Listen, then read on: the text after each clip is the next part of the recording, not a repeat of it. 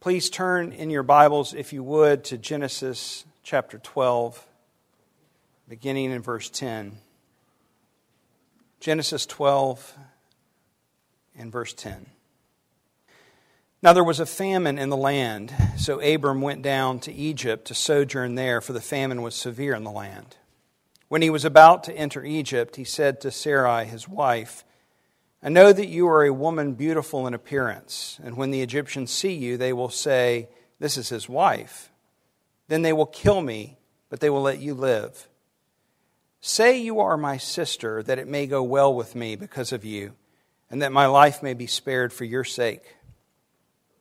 When Abram entered Egypt, the Egyptians saw that the woman was very beautiful. And when the princes of Pharaoh saw her, they praised her to Pharaoh, and the woman was taken into Pharaoh's house. And for her sake he dealt well with Abram, and he had sheep, oxen, male donkeys, male servants, female donkeys, and camels. But the Lord afflicted Pharaoh and his house with great plagues because of Sarai, Abram's wife. So Pharaoh called Abram and said, What is this you have done to me? Why did you not tell me that she was your wife? Why did you say, she is my sister, so that I took her for my wife? Now then, here is your wife, take her and go. And Pharaoh gave men orders concerning him, and they sent him away with his wife and all that he had. Let's pray. Father, we thank you for your word to us, your word that won't fade, won't wither away, stands forever, accomplishes all your intended purposes. And so to that end, Lord, we pray, would you accomplish your purpose through your word amongst us this morning. Teach us, instruct us, remind us, encourage, rebuke, build our faith. Help us to see Jesus, Lord, in and through your word today, we pray. In his name, amen. Please be seated.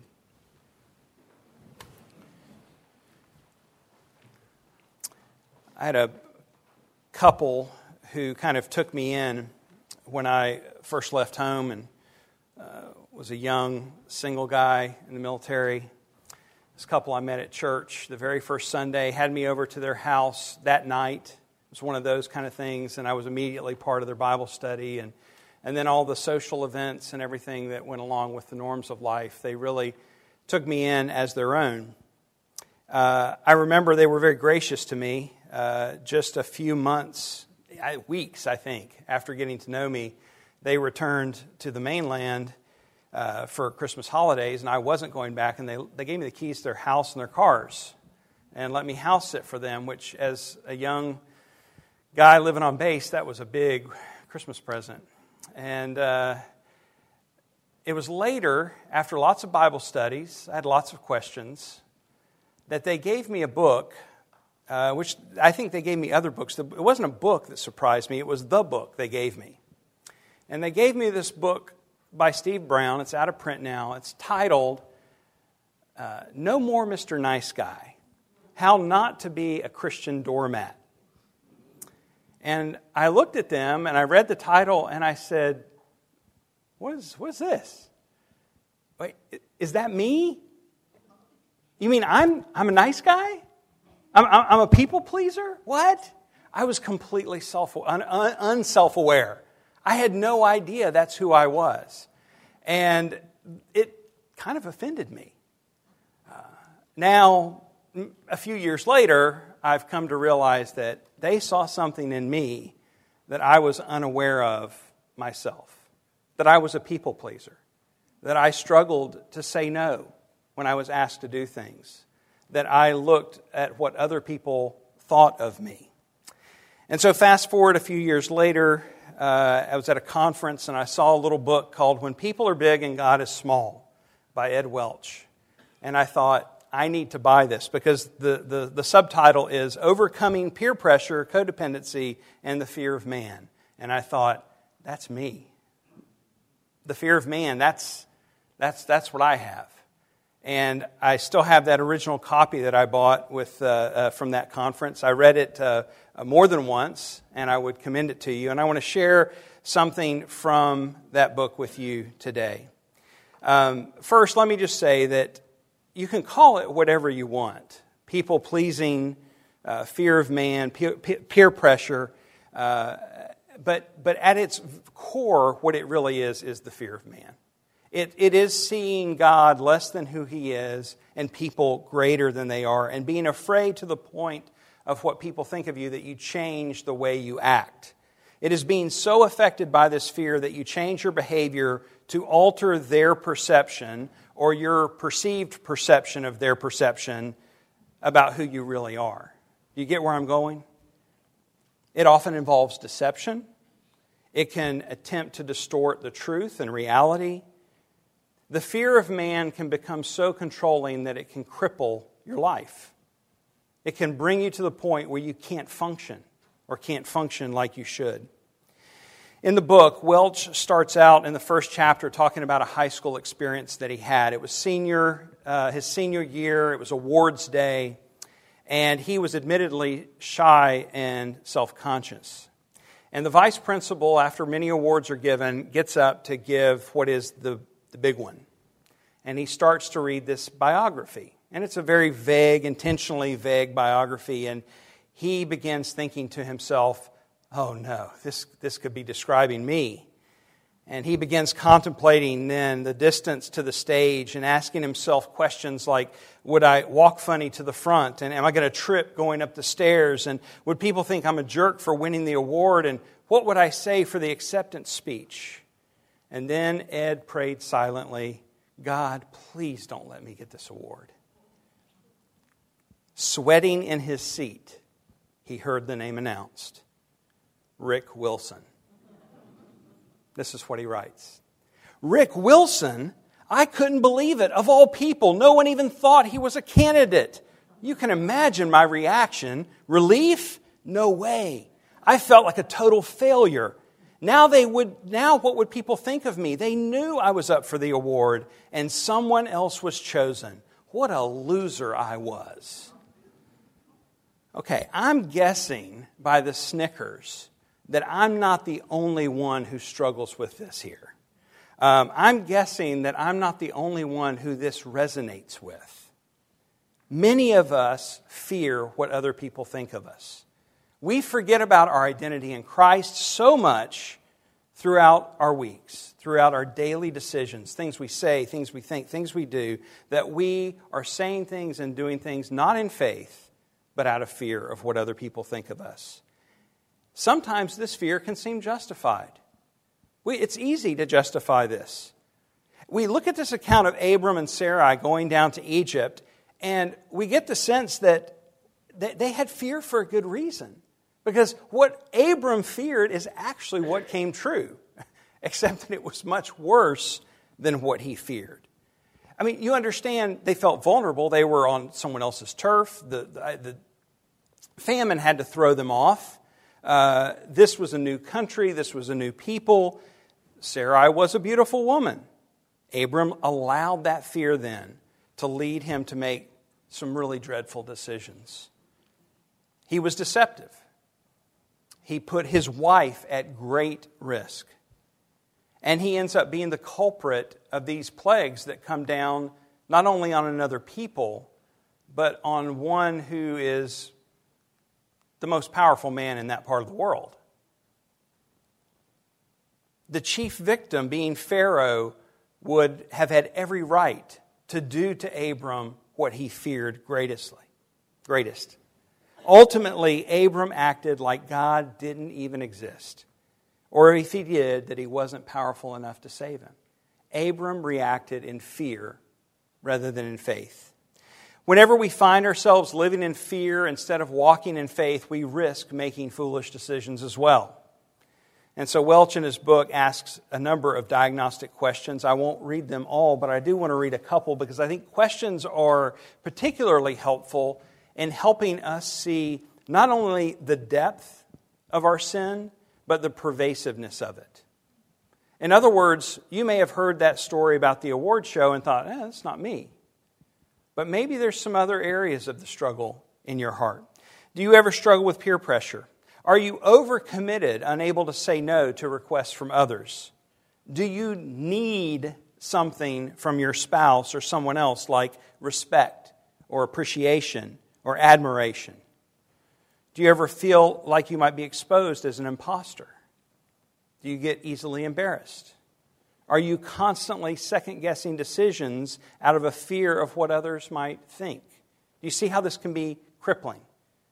Are you jealous of others and what they have? Do you avoid people? He actually goes on to ask a lot of other questions, but I think those are just enough maybe to cover the basis for most of us, that we can see how this fear of man is something that can affect all of us. And the theme for this passage then today that we want to consider is that we are called to walk by faith, trusting God in all matters, even when things don't make sense or don't seem like they will work out. What Abram faced was clearly a trial. The famine itself, and then the situation in Egypt. How he handled it didn't go so well. Abram and Sarai, they followed God's leading. They're in Canaan. God shows them the land. This is the land. Takes them from north to south, as we saw last week. He says, this is the land I'm going to give your descendants. And then, almost suddenly, after that verse, there's a famine. So we don't know how much time has passed. We don't have any other details. We have no explanation of Abram's reaction, only that he decided to travel to Egypt because, as the text says, the famine was severe in the land. So it was enough to get his attention. We've got to do something. Now, again, we can see how this is a test of Abram's faith. He's still new to the land of Canaan. He sees people around, these Canaanites. He's not sure of them, and we come to find out they're not the most hospitable of people. The need for food and water, that's a basic human need. That will get our attention when we don't have food and water for ourselves and our family. And yet there is no indication that Abram responds by looking to God in faith. In other words, Abram took matters into his own hands, responding in fear rather than in faith, and taking his family to Egypt. In verse 11, we see the plan emerge. If you look there, he says, When he was about to enter Egypt, he said to Sarah, his wife, I know that you're a beautiful woman in appearance, and when the Egyptians see you, they will say, this is his wife. Then they will kill me, but they will let you live. Say you are my sister, that it may go well with me because of you, and that my life may be spared for your sake. I don't know if someone was just clearing their throat, but when I read that passage initially, it almost sounded like someone groaned, and for good reason. I mean, what a position to put your beloved in. Based on the assumptions of how others would perceive Sarai, clearly a fear of man, he devises a plan to deceive. Now, I have to say, Abram was right. Exactly what he feared is what happened. The Egyptians did find Sarai beautiful. Even more and possibly beyond Abram's imagination, the news travels further than he expects. It goes all the way to Pharaoh's court, and suddenly she is taken away. But this does not justify his actions. It's also important to note that Abram's plan includes a partial truth. Now, we haven't covered this yet, or if I did, I don't remember mentioning it when we dealt with the genealogy of Terah. But Terah was Sarai's father as well. Sarai was Abram's half-sister. They had different mothers. And we dealt with this earlier on in Genesis of how this worked and why this was necessary in the early history. But there was this half-truth, that Sarai was indeed a half-sister. We learn later in Genesis, when we get to chapter 20, we'll go ahead and peek there in verse 13. It says, speaking where Abraham at this point is speaking, and when God caused me to wander from my father's house, I said to her, this is the kindness you must do to me. At every place to which we come, say of me, he is my brother. So this plan of deception went all the way back to when they were in Ur before they ever left. And we're going to see he's going to try it again. Thankfully, he grows a little bit in the second experience. We're going to see that work of God's grace in his life. But my point in saying all that is that even though there's some truth in it, it's clear his intention is to deceive. He knew how the Egyptians would interpret his statement, that she was no one's wife because she was his sister. And of course, the risks that he brings to Sarai is horrendous. And then the consequences of this plan upon Pharaoh's house really are treacherous. Even though he knew what he was saying was half true, he also knew he was deceiving. Look in verse 13, we see his intention, that it may go well with me. There's Abram's motivation, that it may go well with me. In other words, I'm looking out for number one, to the point that I'm willing to let my wife lay her life down for my sake, that it may go well with me. And then he adds that my life may be spared for your sake. Well, what a guy. Really? We would do well, however, to see this as a warning of caution, because our own tendencies to do this are often so subtle. We don't see it coming. This isn't like a freight train where we transition from faith to fear. It's often very, very slippery in that transition. So let me be clear in saying there's no justifying Abram's lack of faith and subsequent deception. Consider the words of James that exhort us when we face trials. This is clearly a trial. James says, "Count it all joy, my brothers, when you meet trials of various kinds. For you know that the testing of your faith produces steadfastness. And let steadfastness have its full effect, that you may be perfect and complete, lacking in nothing. If any of you lacks wisdom, let him ask of God, who gives generously to all without reproach, and it will be given him. But let him ask in faith, with no doubting. For the one who doubts is like a wave of the sea that is driven and tossed by the wind. For that person must not suppose that he will receive anything from the Lord. He is double-minded, unstable in all his ways." Abram this is a classic case right here of being double-minded. Abram is being double-minded in this situation, and he was thus rendered unstable in all his ways. You see the instability. I mean, so many things could have gone wrong here. This instability then creates a crisis, not just for him, but for everybody around him. And so looking in verse 14, the story unfolds. This is where the crisis comes out. Abraham enters Egypt. The Egyptians saw that the woman was very beautiful. Interesting the way that Moses puts that there. And when the princes of Pharaoh saw her, they praised her to Pharaoh, and the woman was taken into Pharaoh's house. I think Moses is using different language here instead of her first name to describe how she was being viewed as an object. That was how she was being treated at this point. Yeah, it's worse than Abram originally thought. Not only were they going to find her beautiful, she was going to end up whisked off to Pharaoh's court. Guess what? Everything that he had done to take matters into his own hands, to be the control freak, to solve the problem himself, has now rendered him completely useless. He has no control now. She's gone. She's completely out of his hands. And then the story has the first of a strange twist. Abram is given this great wealth by Pharaoh in what seems to be almost like a dowry given for the hand of Sarai in marriage to the king of Egypt. And what makes it so strange is that Abram had lied that it may go well with me. And then in verse 16 we read, and for her sake he dealt well with Abram. This is a case of fear of man and manly or human wisdom coming together. He was rewarded in the wisdom of man with great wealth given in the form of these animals and servants. But I think we could all say, knowing how the story ends, be careful what you wish for. When you and I act according to our own fears and our own worldly wisdom, we can get what appears to be a good outcome. You fudge a little bit on your taxes and you avoid maybe saving or spending a few extra dollars. We pad our resume with false claims, and maybe we do get the job that we've always dreamed of. We exaggerate our accomplishments to receive the honors of others.